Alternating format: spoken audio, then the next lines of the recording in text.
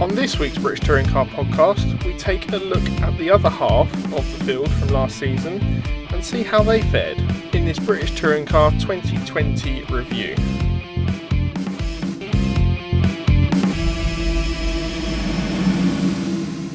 Hello everybody and welcome back to the British Touring Car podcast. As Sam said in the opening there, we're looking at part 2 of our driver grades for the season. Sam, how are you this evening? I'm pretty good, thank you. There's been a few British Touring Car announcements over this past week, which we'll catch you up on with next week in a sort of like another off-season review. But yeah, not been bad. How about you? Yeah, not too bad at all. As you say, there's been a lot announced over the last week or so, but we can't really do it justice as well as do justice to a season review. So as you say, I'm going to be ranting and raving for a couple of points that have come out the last couple of days. So we'll do that on another pod, which will probably be done next week, by which point we might have some more news to bring you as well, depending on who announces what between now and then. Yeah, hopefully. Well, I think we should get straight on into it then, and pick up from where we left off last week. And I think we should go straight in at Sicily. And more specifically Adam Morgan finished 8th in the championship, 206 points, and managed to drag that old A-Class Mercedes to a win and 2 further podiums over last season. Yeah, it was a pretty impressive campaign in the car. We were surprised he came to the grid in. Mid-grade, we agreed for a B during the mid-season grading. I've gone for, perhaps slightly harshly, you might have gone high, I'm feeling, after that little intro there. I've gone for a B+.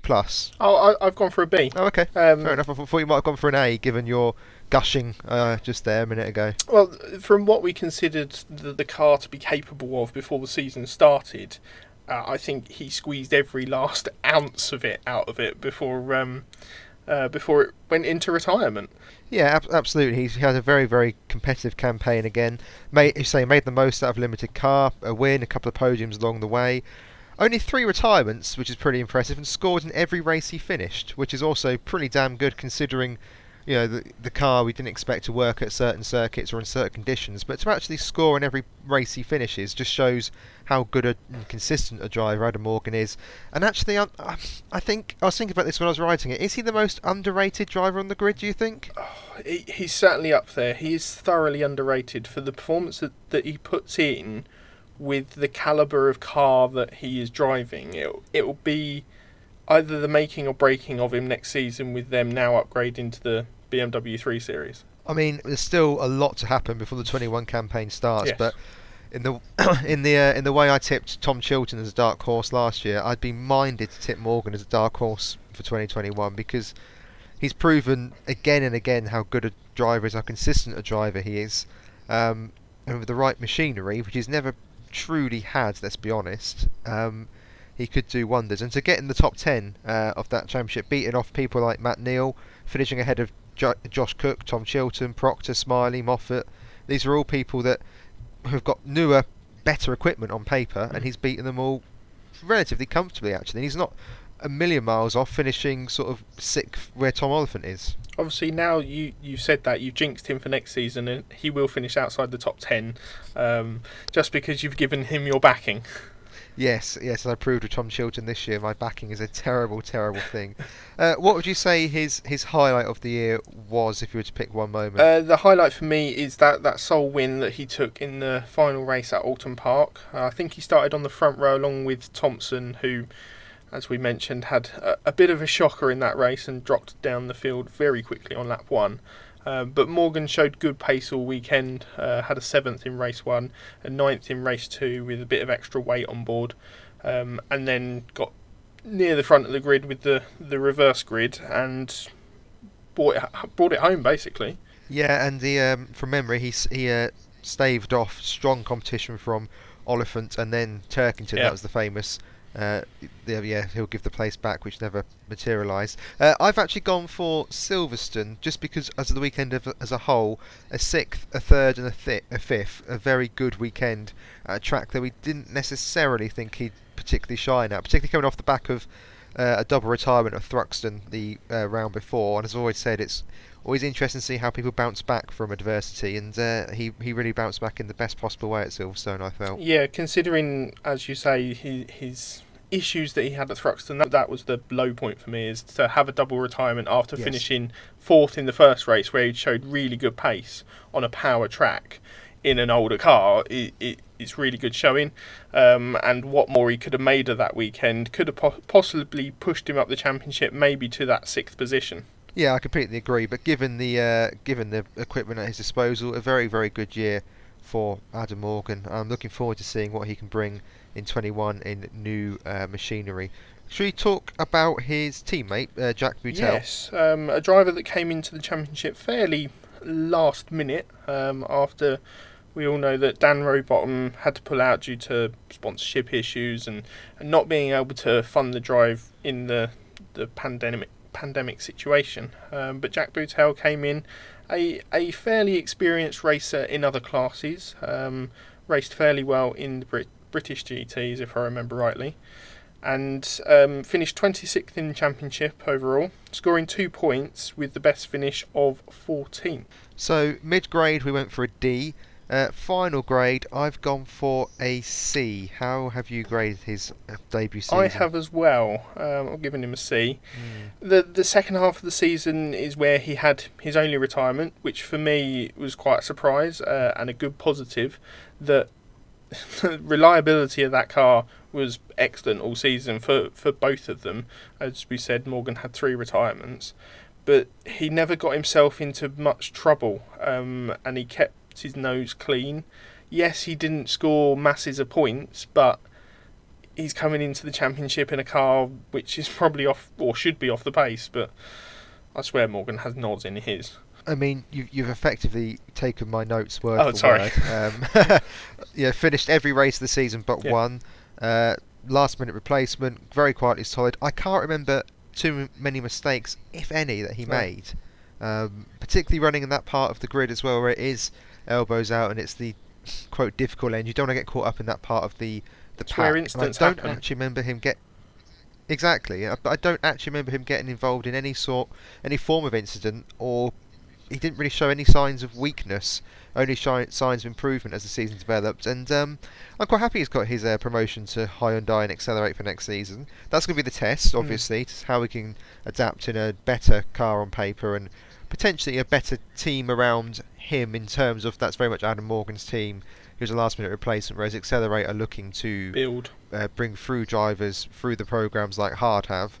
So I'd be interested to see how he gets on at Accelerate, but I think he more than deserves his promotion, and it was a very, very solid debut season for him. I think the irony of his low point of the season being his sponsors not being very happy because he didn't get much TV coverage, because he was just doing what he needed to do, going quietly about his business, but he didn't really get talked about too much. No, that's always the difficulty, and I'm loath to blame the coverage, because obviously, we want to watch what's happening out front. I mean, let's be honest, we want to see who Sutton's trying to launch from down the inside of, rather than whether a complicated overtake's going to be carried out at the back. But we don't quite get to see the back runners as much as perhaps we should. But I thought he did a very good job in the equipment he had for a debut season with no real time to prepare. I was very impressed with Butel. I don't think there's much more to say. It's certainly looking to improve next season, bearing in mind what the Hyundai could possibly do. Okay then, shall we move on to a driver? Let's get him out of the way, actually, because I might need to stop you because you might want to talk for hours on this chap. So let's do Stephen Jelley, shall we? Mid-grade, I went for a C. Final grade, I went for a D-. I'll quickly give my synopsis and I'll let you take the reins, because I know you have a Jelley agenda. Decent start, but not a particularly strong end. An early season podium showed us how good he and the car can be, but we're reminded perhaps once too often throughout the season how inconsistent he can be. I think, to sum it up, when Jelley is good, he's very good, and when he's bad, he's very bad. Consistently inconsistent. Sam, take it away. So my end of season, I just gave him a flat D. You'll be pleased to know. Okay. And certainly that highlight was the Brands Hatch GP weekend, where he had 2 9ths and then the podium, the 3rd place.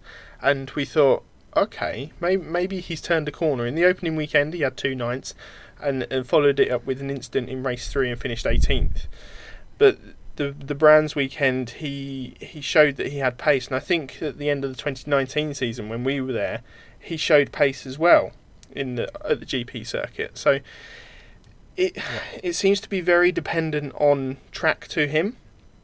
But the thing is, for such an experienced driver, there are still so many little mistakes, and there's no consistency to his driving.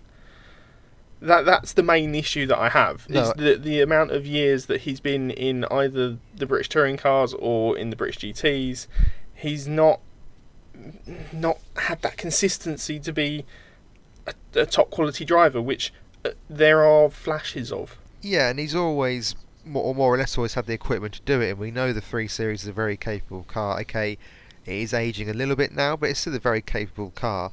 I think I went for a D- because for the second half of the season, you wouldn't have known he was there, really. There's a flash here or there, but 2 top 10 finishes in the second half of the season, fine, and then a handful outside the places, and it just wasn't, unless he was making a mistake and getting camera time because of that, it just wasn't really there. It was just a bit of a flat end for Jelly, and we might not be seeing him back for the 21 campaign either, which would be a shame for such a stalwart of the grid. But as I say, just a flat season really. I can't get excited. Even the opening half of the season, where we gave him a C, yeah, he had some good performances, but a good weekend at Brands was followed up by probably his worst weekend at Alton Park with 2 20ths and a retirement.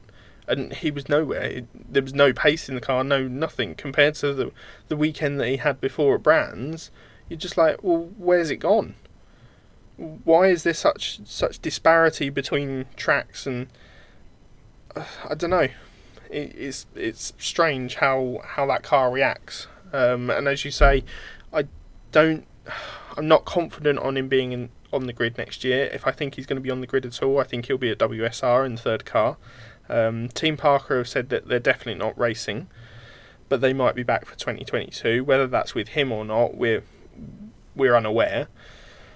But I think his time might just be up. I think you're probably right, because this is quite an existential crisis question, but what is the point of Stephen Jelly? Because he's not competing the independents particularly strongly. He can't compete the Jack Sears. He's obviously not going to be competing the Drivers' Championship. So he's kind of a single car team. So, yeah, it's a single car team, and he's kind of one of the most experienced drivers on the grid in terms of pure experience and pure races driven. And he's had his chance at places like WSR as well. I mean, he was in the RAC MG, then BMW. Was it just the BMW? Yep. Certainly the BMW. So what's the point? He's not running. He's not in the sort of sharp end often enough. I just don't. If you are Team Parker Race and you've got younger people coming through now, I mean, Harry King's the obvious one. Whether he wants to come to the touring cars is another question. But I can certainly understand why Team Parker might want to start focusing on the next generation rather than Jelly, which is a shame because I say he's a nice chap and he has been on the grid for a long, long time. But I just don't know what happens next for him really. Would it be rude to say that this season just gone, he's filled a seat that someone better could have had? I think that's perhaps slightly too harsh. I can't think of anyone who missed out because of him. And also you've got to remember how much Team Parker do for the motorsport in general, not just the touring cars, but they're similar to Hard Accelerate. They have multiple disciplines they run in, and you need that kind of team and that kind of that ethos in the sport. So. And obviously, Jenny might say he does it because it's the fun of it, and fine. But at some point, that fun's surely got to wear off. All credit to the team, the way that they can get that car back into one shape once he puts it in a barrier or something. I knew you'd get the last word in. Okay, let's move on to Accelerate. We've mentioned them a couple of times. Running the Hyundai in its debut season. Senna Proctor, first of all, mid-grade B, final grade C, but you think I might be being a little bit harsh? Yeah, so finished 13th in the championship, scored 141 points and had one podium. I've given him an end of season grade of a B. Highlights being that podium at Knock Hill, I believe in race 3. Finished second, was on pole, but couldn't hold on to it because Rory was on fire in that third race. So best of the rest, Tom Chilton finished third. The low point was Donington, where the opening weekend you couldn't really have had a much worse start with a retirement, a did not start, and then another retirement. Yeah. That I think was more down to the car. I believe it had a turbo failure, and that when you jump into a brand new car for the first time, and in a season where you haven't almost come straight from the media day / testing day, 2 weeks later coming into a season, when you've had that big gap, then gremlins are bound to creep in. And then, unfortunately, at the final round of the season, he had a 19th. Yes, fought back to 8th in race 2, but then finished race 3 19th. Yeah, where do I start? Scored a lot of points, as you say, but I think my biggest disappointment was where the points were scored. So there's a lot of sort of the 10th to 15th sort of areas. So the bottom end of the points. Now I know it's the first season for the car, but given the glimpses we saw early on, Brands GP, the podium at Knock Hill, I just don't think the fight back at Croft as well actually, I just don't think it developed the way that perhaps it should have done. Now, Tom Ingram, we'll get onto this more in our news pod, but believes it's a championship winning car. I'm not sure on the data from last year he's how always he's come gonna say to that that conclusion. He's always going to say that when he makes a move. Well, yeah, but I'm just looking at the raw facts of it. One, fastest lap for Senna Proctor throughout the season. Two, fastest laps for Smiley, who we'll get onto throughout the season. Given its strong start in the opening couple of weekends, I just felt it was a bit flat for long patches throughout the season. Now, that's always going to be slightly the case of a new car, teething problems, etc. I accept that. Except Ash Sutton's also in a new car. Has only run half a season and won the championship. So that argument loses some face a little bit, particularly when you consider that Accelerate would have probably been looking to develop this car for quite a while, as they went early in their announcement for the 2020 campaign that they were running the Hyundai. On development of cars, can I pose to you the fact that Senna is 22 maybe? Chris Smiley's had a couple of years, 3 maybe 4 years in the touring cars. They're not the most experienced drivers. I think they have different driving styles. So you could have one car going one direction and one car going another direction, and they're not sure which way to take the development. Like we've seen last year with Haas. The drivers were giving certain feedback, the engineers were getting the other feedback from the data, and they were butting heads. And I wonder whether the car wasn't able to develop because these are two drivers that have never developed a car before. When Proctor was at BMR, there was Sutton, there was Plato, who had taken the car in the direction they wanted it. Whereas these are two drivers that have always been second fiddle in a team, maybe even third, and they haven't had that, responsibility put upon them to develop a car. I think that is an interesting point, but I would have two responses to that. First of all, I think part of the problem, particularly where Proctor is concerned, is that he doesn't stay anywhere long enough to really develop a car. Yeah. He's very much a season here, a season there. And he's not confirmed Accelerate for this year or this coming year. So, Lord knows if he's going to be there for 2021. My second worry about that would be, well, don't expand to a 4-car team then. if you can't get 2 cars about the way you want to, don't expand to a 4-car team. Now, focusing on Proctor in particular, that then gives them more room to develop. Hence bringing in Tom Ingram, as we'll go into the news later next week, bringing in an experienced driver like that who's had 2 seasons trying to develop a brand new car. You then bring someone in like that to go, okay, these are the things that we need to do to get this going in the right direction, and then you've got 4 cars to get data from to see where you can make these improvements. But you likely end up with 1 car that does well and 3 that does badly. But anyway, we'll see how that plays out next season. My point with Senna Proctor is that throughout his racing career, he scores good points, but they're not at the sharp end often enough, I think. I think there was more to this car that either of them got out of it. Perhaps the C is harsh in the cold light of day. Perhaps I can put it up to a C plus. He certainly did better than Smiley. I suppose because how promising it looked for the opening couple of the weekends to how not uncompetitive, but it wasn't challenging enough at the sharp end throughout the season. I just got a bit of a down on it, to be honest with you. But looking at the gap actually between Proctor and Smiley, I think I can be persuaded to put it up to a B actually, the more I look at the data in front of me. The gap between the two of them was quite stark really. Up to about the mid-season they were neck and neck with each other. And the back end of the season, Smiley, as we'll go on to now, he didn't seem to... a bit with Jelly, you wouldn't notice Diffie wasn't there. There are a couple of standout performances, but apart from that, he was like bang average. Well, you would have noticed he was there at Silverstone when he moved out the way of Colin Turkington and then decided to block off even behind him. But anyway, mid-grade went for a C. Final grade, I've gone for a D. As you say, second half of the season didn't particularly kick on. Just very, very average. Solid, unspectacular, not at the sharp end enough. Don't think he was getting the best out of the car. And to be honest, I'm slightly surprised he's been announced for next year. I am too.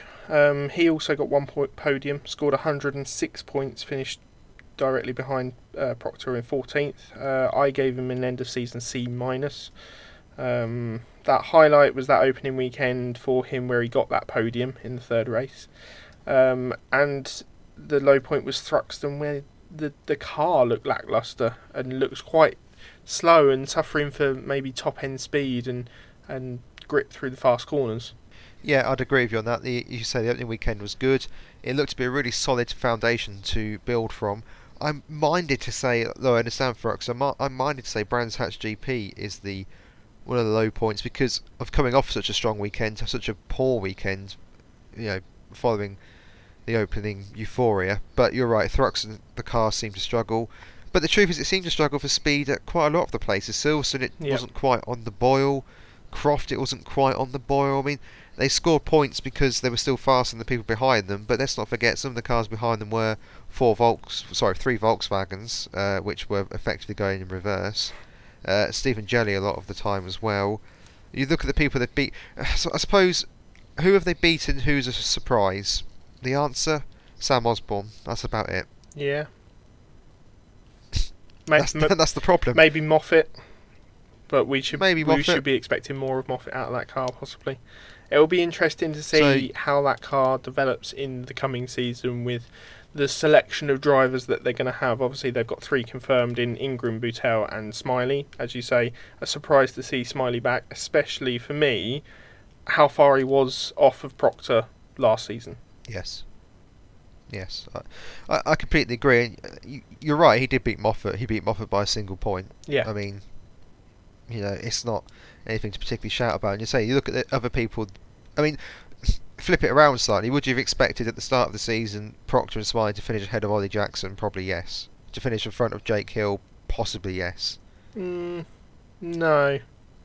Because we know the speed that was in that Honda, and as soon as we saw the Focus out the box, we knew it was a quick car, and the way that Ollie has been developing over the last couple of seasons, as we spoke about last week, that's a really good season for him. Would you have expected them to be over 40 points off the top 10? Yes, probably, in a brand new car. Fair enough. I think we differ here on what we were expecting. Perhaps I over-expect and perhaps you under-expect, and perhaps somewhere is in the middle where we should be looking. As I say, next year will be telling. Yes, and we'll discuss Accelerate's plans for 2021 in more detail at a future podcast. Let's move on to MB, Blue Square, whatever else it is, Accelerated Motorsport by with Hill. Yeah, that one. Yeah, the 2 FK2 Hondas that were on the grid for the final time, by the look of it, as they are moving to a Focus, which will be interesting. Jake Hill finished 7th in the championship, 212 points and 6 podiums. I didn't realise he had 6 podiums across the season. Yeah, he was quietly very, very good at picking up thirds and, well, mainly thirds and a second. Yeah. Mid-grade, we went for B. we agreed on a B. I've gone for an A As minus as have the final I. grade. We agree, Interesting. blimey. I think it's a very solid season, particularly given the early car trouble. Constantly at the front six, which is surprising. He was sort of in and around the front 6, 7, 8 cars. As you say, 6 podiums, 7th in the championship. That's a very tidy return. And I also wonder how higher up he could have been had he not had the early car trouble as well, because he was running well when the car let go on him. That's the thing. Yeah. And he's not a million miles off Tom Oliphant. He's a bit further off Rory Butcher. But I think 6th was easily attainable for him, actually. The only criticism I'd say of the car is it didn't seem to handle the weight particularly well. I think there's evidence throughout the season that there was a race 3 drop off, or race 2, 3 drop off, depending on how race 1 or 2 had gone before it. But overall, once he got that rotten bit of luck in the opening couple of rounds done, very, very good season, bar one poor result of Thruxton.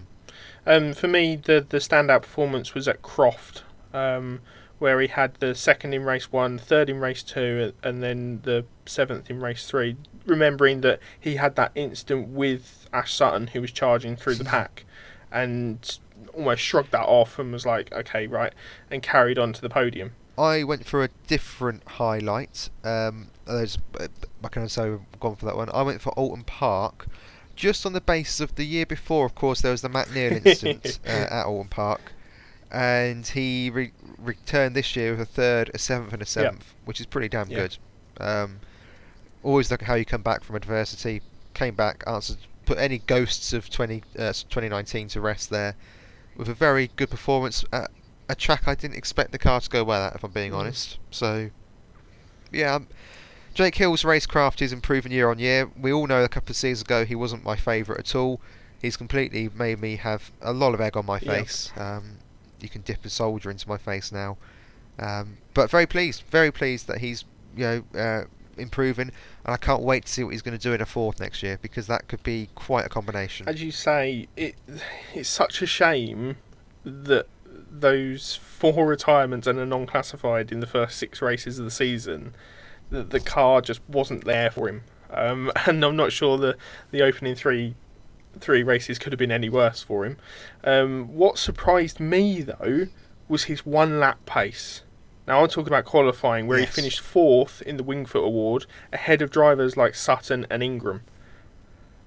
And I mean, for a car that's one of the oldest on the grid at that point, to still be pulling those results out of the bag and being able to hook it up on 1 lap, excellent. Yeah, that's a very good point, actually. One I hadn't considered. You're absolutely right. His 1-lap pace was superb.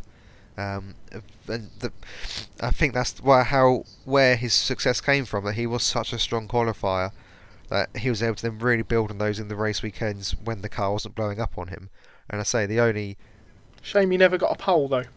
Yeah, but I say the only sort of disappointment for him would have been Thruxton, where obviously he didn't qualify particularly well, and then finished 22nd. But then the career he recovered from that, 11th and the 9th. He really seems to have grown up a lot. And fair play, I'm really happy Jake Hill's on the grid next year, which I didn't think I'd be saying a couple of seasons ago. Yes. Shall we move on to the yin of the yang? Yes. In that team. Okay. Sam Osborne finished 19th in the championship, 29 points. Best finish of 7th.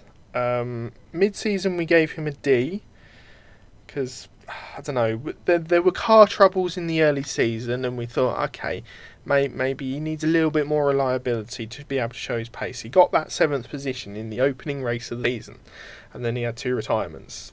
Not a great weekend for them as a whole for that team. But then nothing else really happened. So my end of season grade for him is an E.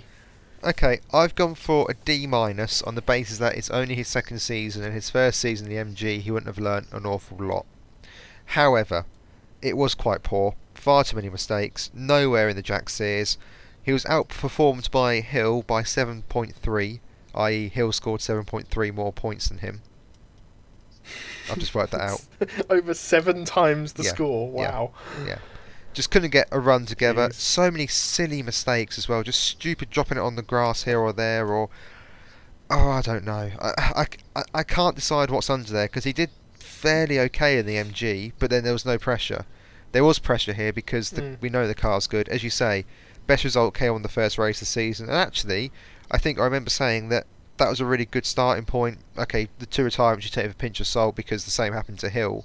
Yeah. But that's a good start. You know, he outscored Hill on the opening weekend, and then he's just had a wretched run where he's put, you know, what's that, 7 races without points scoring together in the sort of mid pack there, and then he get nothing at Knockhill, nothing at Thruxton, only 3 points at Silverstone the following weekend, 7 retirements in total, and a non-classified. You need more. Quite honestly, for a team that the previous year had won the Independence Trophy, you need more. Yeah, particularly with the year before having the split driver, because obviously the tragedy that befell Tordorf mid-season. You know, you need. Yeah, you're absolutely right. You need more, and the fact is that they were nowhere in the team's championship this year because of, yes, there has been some trouble along the way. I accept that, but after Brands Hatch, they seemed over it. Certainly, Jake Hill's side of the garage, and I'm not. I can't accept that all of his poor performances or retirements were down to car trouble, because we saw too often him get involved in a silly scrape or drop the wheel or just not have the pace. And I don't know. We expect him to be a driver for next year, given his father's position in the team. I'd be surprised if he's not got a seat at Motorbase next year. I'd be amazed. But I mean, how long do you hold on? It's difficult because, you know, I think what stopped me giving him an E was that we have to remember this is only his second season. Yes, I understand that, but he is also young. There are two. There is one set of races at Croft where he scored points consecutively. That's it. Yeah, I completely understand that, but we're talking about a 28-year-old who's fairly young. He's only really spent 2 seasons in the Clio Cup before this. Yeah, he's improved from where he was last year, where he only scored 2 points. But equally, the improvement. Oh, yes. Yeah, but the improvement isn't as great as I think it should have been. I think next year or this coming year is the real tell. To be honest with you, I'm sort of willing to hold off being too damning until I've seen next year as well. But Hyundai in its first season. You'll completely have a go at that. Well, yeah, because the level of cars in the level of driver in the Hyundai, you know, you've got race winners there. Osborne is not a race winner. Yeah. He's not been close to being a race winner. I think you cut him a little bit of slack on that regard. But yeah, I'm not going to shy away from it. It's been a poor season. He didn't perform to the level the car can. He'll be aware of that. And I think, you know, he really has to improve for the his third season in the sport. Yeah, certainly does. Take a deep breath, mate, because we're now going to do hard. Is everyone belted in for this and ready for the merry-go-round that was Team Hard? Shall we start with the mainstays of the Team Hard? Yes. The 2 of them. There's 3 of them. Well, Nick Hamilton missed a weekend, didn't he? Oh yeah, but yes, I accept. Okay, 3 of them. First of all, Carl Boardley. Okay.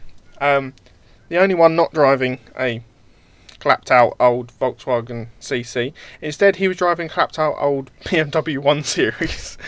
Finished 21st in the championship with 18 points, a best finish of 12th, and that was achieved at Knockhill.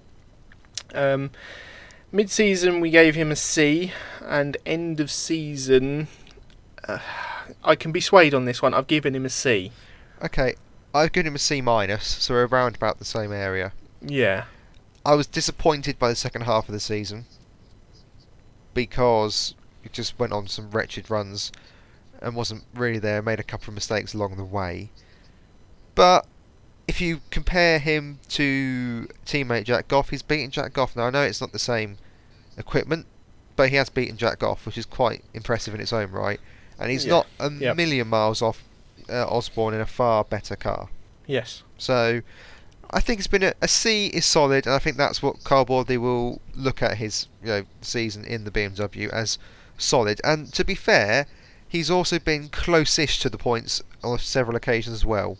So Oh yeah, plenty of 16th and 17th exactly, places. he's not been completely cut adrift in the car. So I think C's about right, to be honest with you. Knock Hill was probably his best weekend. Had his best finish there and seemed to have good pace all weekend. That car seems to like that track because of how tight and twiddly it is, and we've always known that 1 Series to change direction fairly well and have good traction out of the massive hairpin.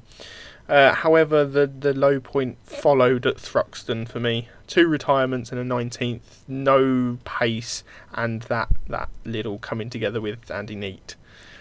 Oh yes, the Neat Diaries. Yes. That one. Yeah, I'd agree with your summation there. 2021 is going to be really interesting for Boardley because he's been giving another title-winning car, effectively, 2 seasons in a row. Is it 3 seasons did the Volkswagen win a title? It did, didn't it? Don't think so. Did not in Turkey not win one in the Volkswagen? Don't think so. Oh, anyway.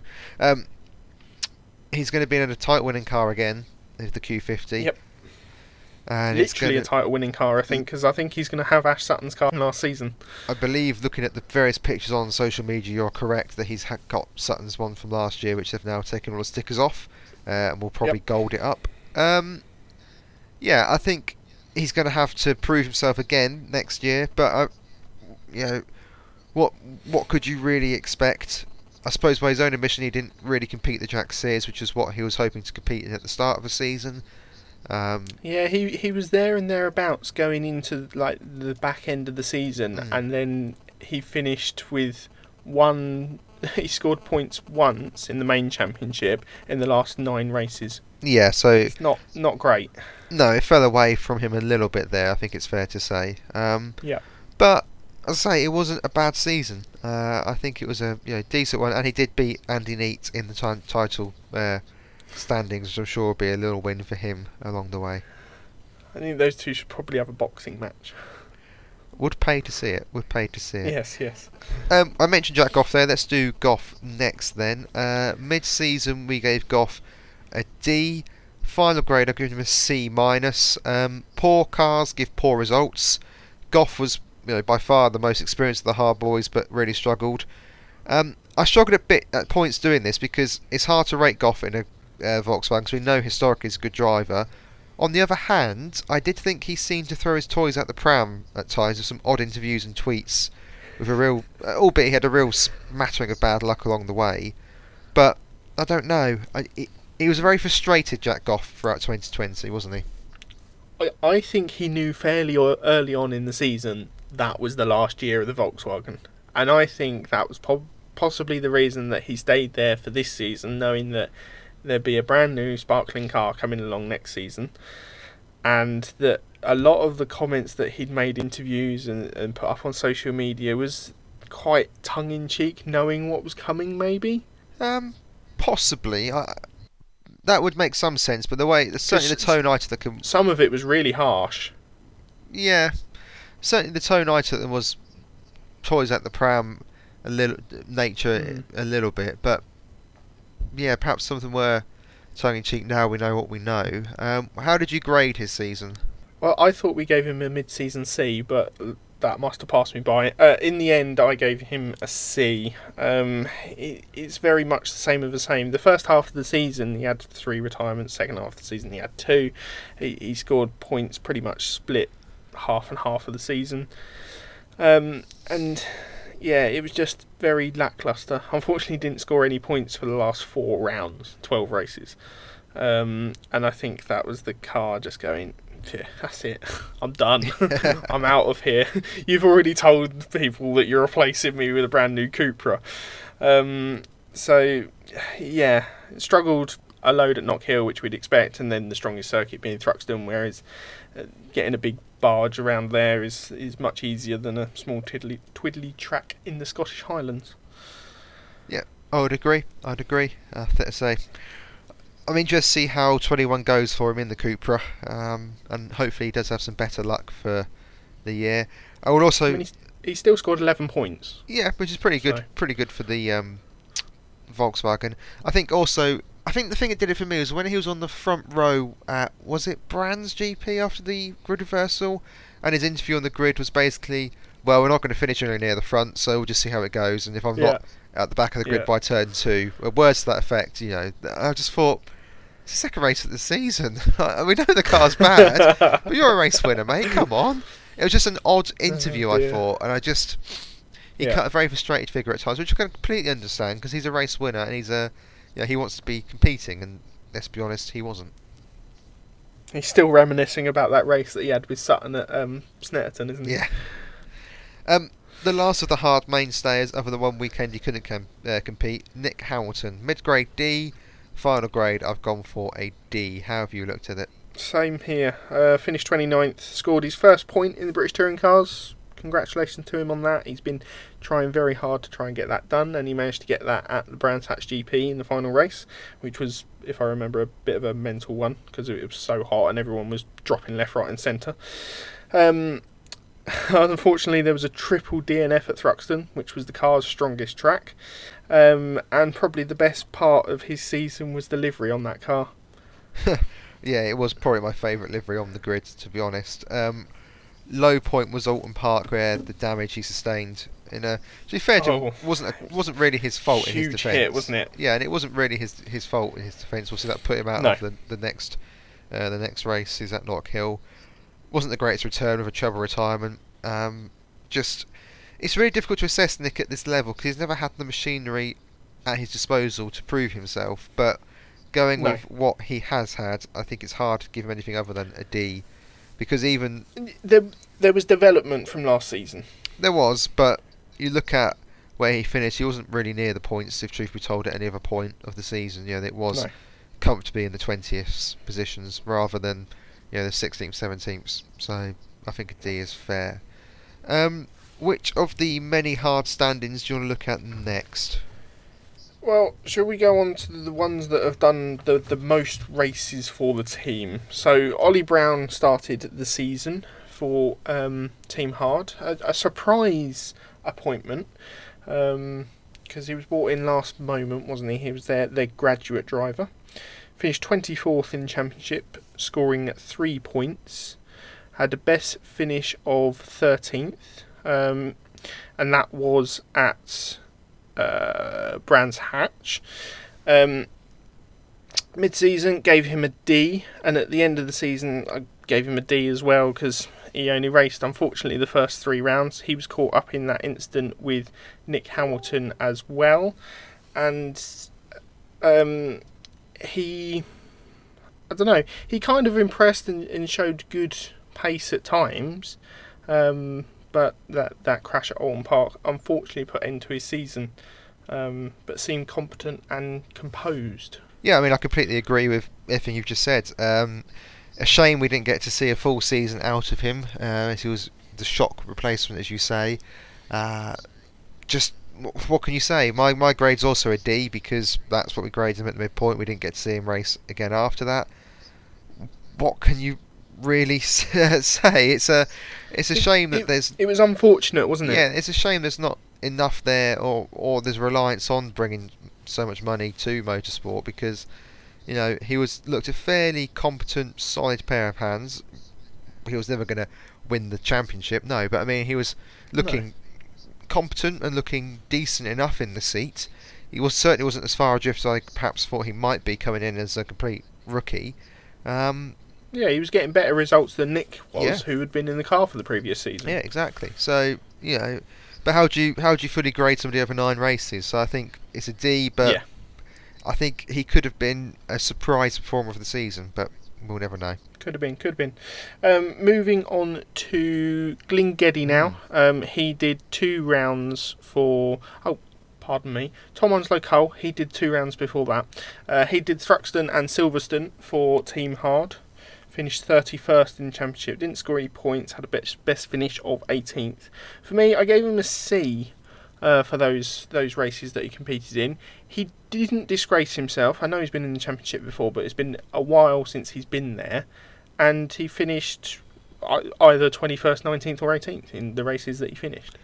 I've gone for a C minus. I Yeah. expected slightly more, considering his pedigree of the driver coming in, and I just got the impression his heart wasn't truly in it, if I'm being honest with you. It almost felt like a favour to Hard rather than Yeah. this being what he wanted to do, particularly by the fact he then went off to do his, was it Eurocar or some European Championship, which meant he couldn't Mm. return because of the COVID restrictions. He'd have known that at the time.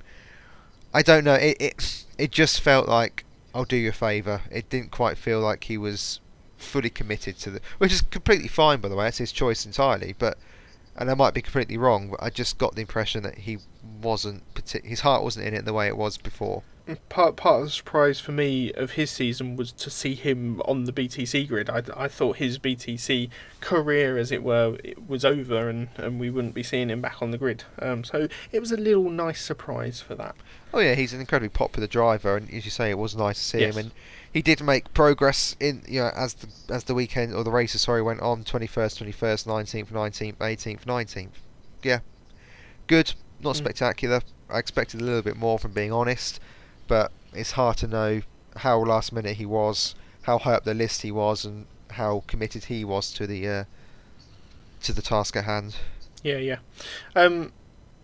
Glengetty also did 2 race weekends for Team Hard. Finished 30th in the championship. Scored a point for the team with the best finish of 15th at Snetterton. For me, I gave him a C plus. Same. I was pleasantly pleased and surprised at the pace that he showed in that car. We know he's been in the championship before, running in the MG6 if I remember rightly, possibly. Was he? With the Auto Aid RCIB colours, I believe.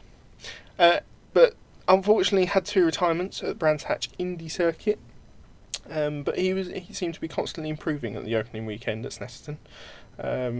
And to jump in and score points in a car that's that poor over the season is pleasantly surprising for me. You're bang on, he was in 2018, but you're also incorrect in a sense. He was also in 2014 in the Toyota Avensis in the United Autosports Oh yes, Avensis, which had completely passed me by.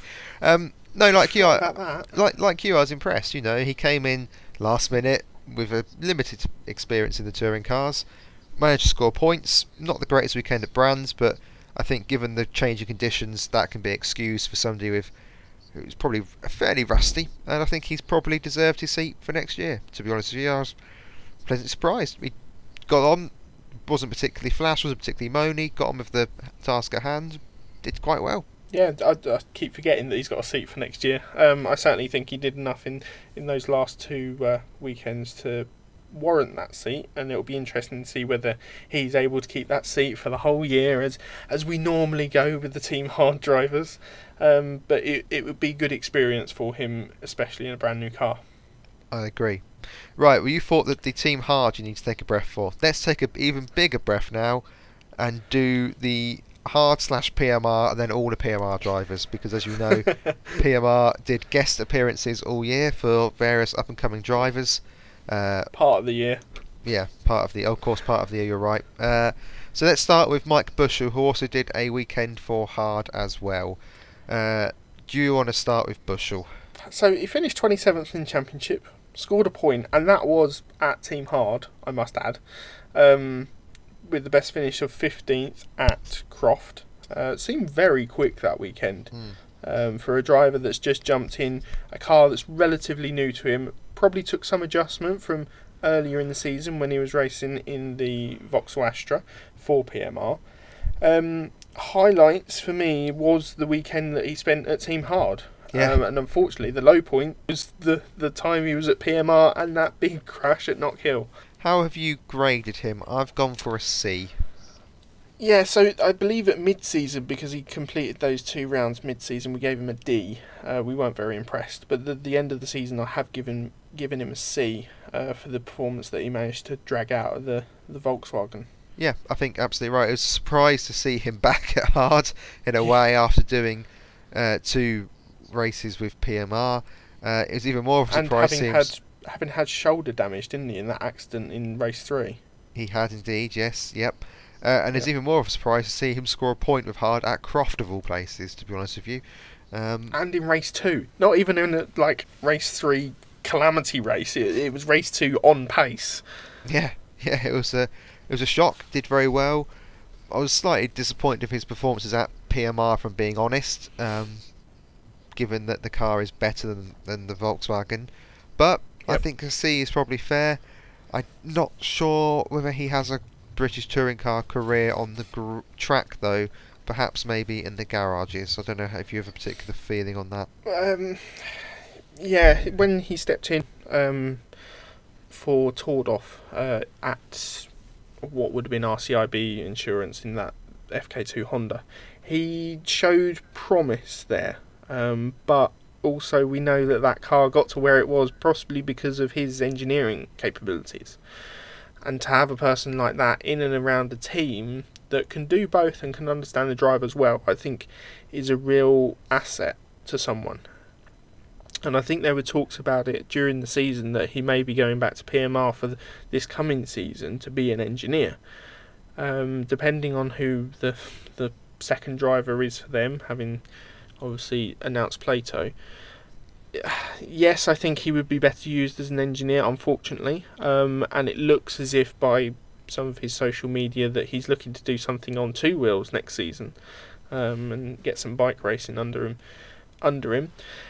It'll be interesting to see if he comes back in any form. He seems to have a major chunk of bad luck when he tries to get in a touring car. Yeah, that's true. That's true enough. So, which of the PMR drivers do you want to start with then, as if we go through the best of the rest? Shall we go for the best of the PMR drivers? Yeah, which is obviously Rob Austin. 22nd in the championship, having only completed 3 races. He's finished ahead of nearly all the Team Hard boys. He's only finished 5 points behind Carl Boardley, scoring 13 points in total. Best finish of 11th in that race 3 at Thruxton. A B for me. Yeah, same here. A B for me. Thruxton's an incredibly hard circuit to get thrown into because you've got to be brave, or you're not finishing anywhere near anybody else. You'll still be competing it now. The car, we weren't quite sure how far it had come on from the 2019 season, and blimey heck, he didn't half hold his own, and raced as well. Got involved in racing, which is what you want to see. Drove without fear. Rob Austin has still got it, and I really hope You've been reading my notes again, haven't you? That's like my surprise. He has still got it in quotation marks. It was just a shame it was only one weekend. I hope he's got a seat for next year, somewhere, anywhere, because he is too good not to be on the grid. Yep, agreed. Other drivers that drove for PMR, Jade Edwards, 35th in championship, 0 points, best finish of 21st. I gave her a C for that weekend, mainly because she had some coming together with Andy Neat again, and she was there or thereabouts with the drivers that we thought she would be battling with coming into the championship afresh. Yeah, I'd agree with you on a C. Nothing spectacular, but certainly didn't disgrace herself. Got a little bit caught up with Andy Neat, but gave as good as she got. Very interested to see how she's going to progress in the BTC car for the 21 campaign. That's going to be very interesting indeed to see how she can make that transition. But no, she certainly didn't disgrace herself, and it's good to see women on the grid, and I hope this can inspire more to keep going and force their way into the top tier of motorsport. Yeah, I think she's doing mega things for women in motorsport in general, and especially being able to be such a role model for not just women but people who want to get into motorsport.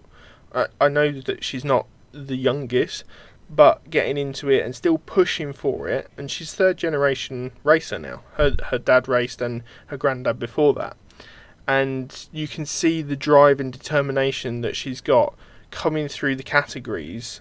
And even last season when she didn't have a drive in the Clios, she didn't have anything to get her teeth into, she took that opportunity at PMR and she tried to make the most of it. Yeah, and she's also very media savvy and very knows the importance of a presence online and the brand building, etc., which is so vital. Unfortunately, it's not fashionable to say, it's not cool to say, but to race in any Premier Series now, you need money, you need backing, you need a brand, and I think she understands that incredibly well and is very intelligent with it. So, yeah, I think she did very well in the glimpse we saw of her.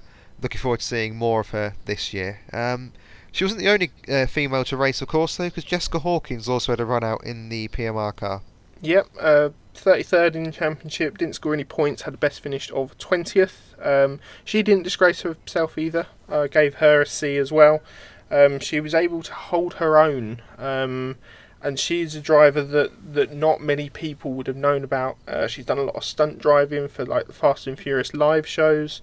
So yeah, I think we could possibly see more drives from her, maybe in minis and stuff like that, because I think she is only young, and she gradually built up her pace over the weekend that she was there. I completely agree. I actually gave her a C plus. Okay. She's 25. I gave her a C plus on the basis that she improved with every race, positional wise, Yep. and there are easier tracks to come into than Snetterton. Oh yes, As your longest as one on your- the calendar. Yeah, exactly. So I think given that she had to race what is one of the harder circuits on the grid, and the fact that she qualified 22nd and got to 20th, okay, it's not setting the world on fire, but that's improvement. That's clear improvement over 3 races, and it's clear that she has potential there as well. She has been in both Accelerate and Team Hard setups in the past, in the Volkswagen Racing Cup for Hard and the Mini Challenge Pro Class for Accelerate. So whether we see one of those seats filled by her is another question. We'll have to wait and see. Is she going to be the 4th driver at Accelerate? That would be a hell of a turn up, wouldn't it, if she was the 4th driver for Accelerate this year? Well, stranger things have happened, so I wouldn't be massively surprised. She finished 2nd in that championship in the Pro Class with Accelerate in the Mini Coopers in 2017, so who knows? We'll see how that one goes.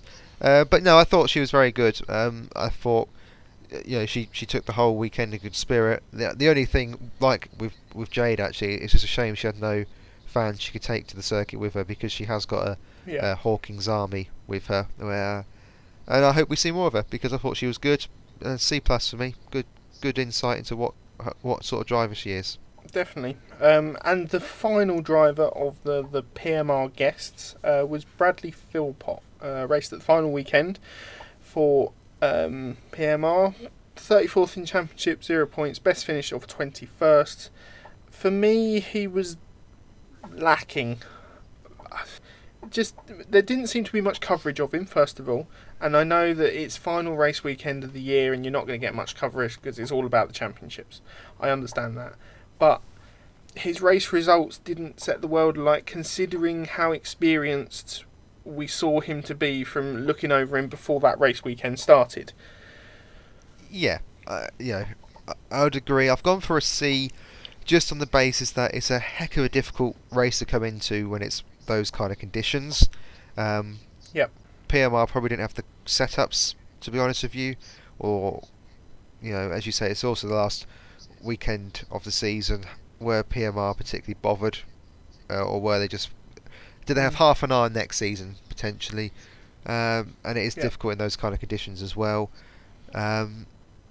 Just again, the problem with all of these drivers, the one-offs, is how do you really rate them, because it's one weekend and things can go wrong very quickly and it can be difficult to write the weekend. So I'm going to go for a C, just on the basis that I'm not sure what else we could have honestly expected, particularly given the conditions.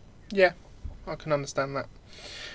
Well, that is all the drivers. Well, pretty much all the drivers. Obviously, Jack Huntable, unfortunately, was meant to drive for PMR, but on the Croft weekend, he came down with, was it like gallstones or something? No, it's appendicitis, wasn't it? Appendicitis, yes, on the Friday, and was unfortunately not able to take part of that weekend for them. I think he could have impressed for them, as he's impressed in lower formula before, and he will have been really disappointed not to be able to get on track.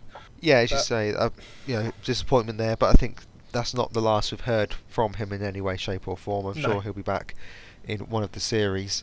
As you say, that pretty much sums up the driver grades. We have got our driver awards to do, but we'll do that in next week's News Roundup show and awards session podcast. Who was your driver of the year? Let's get those thinking ahead of the podcast, and feel free to send any grades you may have of the drivers. Do you agree with our grades? Perhaps I'm being unduly harsh to certain people or overpraising others. Let us know what you think. Yeah, we're going to be looking to give sort of like a surprise good of the season, a surprise bad, as we would do in our normal race reviews, along with sort of like standout driver of the season and also a villain of the season. We'll be looking at how the teams have performed as well, and we'll look to give you a full roundup of all the news stories that we may have barely covered in the last couple of weeks of the review podcasts. We hope that you have enjoyed this review. Obviously, leave us a comment, like, subscribe, and share with all your friends. And we'd love to hear from you. But in the meantime, stay safe, and we'll be back next week. Bye for now. Remember to subscribe, follow, and also share our podcasts for more touring car updates. You can also find us on Instagram, Twitter, and Facebook by just searching for BTCP, British Touring Car Podcast, and you can also contact us there or on our email at btccpod@gmail.com.